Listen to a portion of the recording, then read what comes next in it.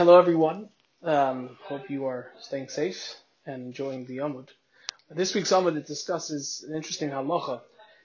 The Gemara is discussing that we who live out of Eretz Yisrael, and we have 2 days of Yom Tif, should we sit in the sukkah on Shmini Atzeres, which on its own does not require sukkah, or should we not sit in the sukkah? And even if we do sit in the sukkah, should we make a bracha of Aleishay Sukkah or not? So it's a machlekes in the Gemara, and the Gemara comes out, V'hilchas ameisav yasfinon, v'ruchei loy v'varchinon. We sit in the sukkah, but we do not make a bracha. And that's the halacha as paskin in Shulchan Aruch.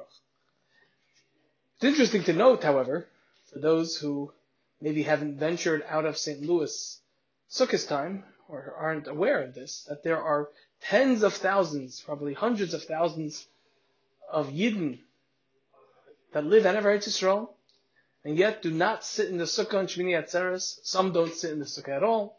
Some only make kiddush in the sukkah. Some maybe kazayas in the sukkah. And it's very interesting. How is it possible that there could be people who are pretending, or not pretending, actually shomrei Torah mitzvahs, and yet they don't keep this halacha?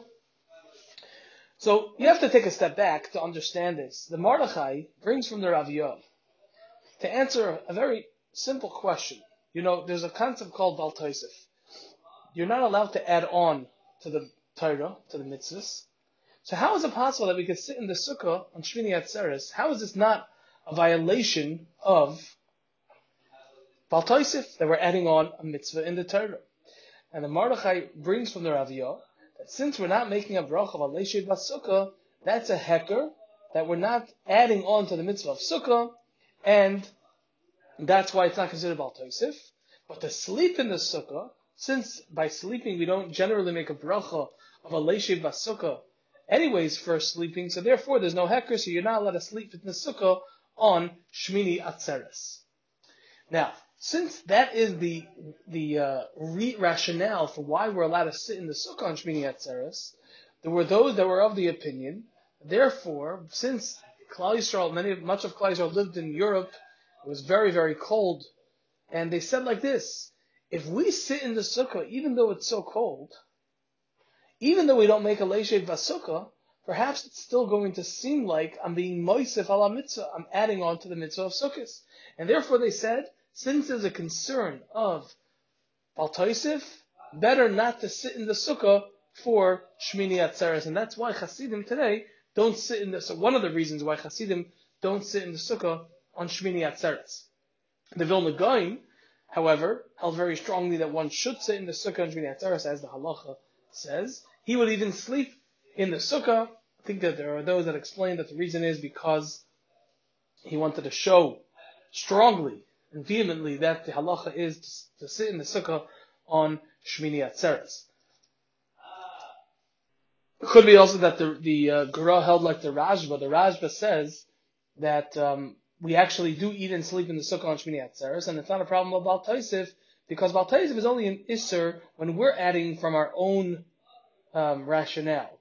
But if the Chachamim were masakin something, there's no Isser of Bal Tosef, because the Torah already told us Al Pi HaTorah Asher Yerucha that we should be following in the footsteps or based on the halacha that the Chazal teach us. So it's just very fascinating that you have a Yom Tov of Shmini Atzeres, and yet you have amongst Klal Yisrael Shomrei Torah mitzvahs. We all follow the Torah, we all follow the halacha, and yet in some kehilas we're sitting in the sukkah, in other kehilas we had you don't sit in the sukkah.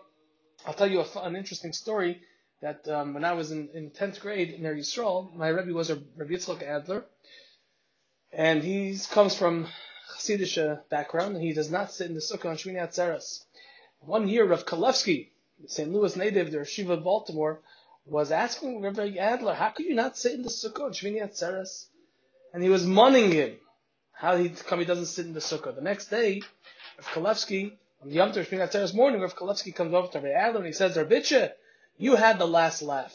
Why? Because last night we realized when we were up to dessert that the shlach, the covering, the rain covering of the sukkah was on the sukkah throughout the whole Suda. Now you're going to ask, how is it possible that if Kalevsky ate out of the sukkah? Okay, you could come over to me and we could discuss that. And I think I have an explanation. Be that as it may, it's interesting. Eilu ve'eilu divrei Elokim Chayim, and have a wonderful week, a wonderful Shabbos.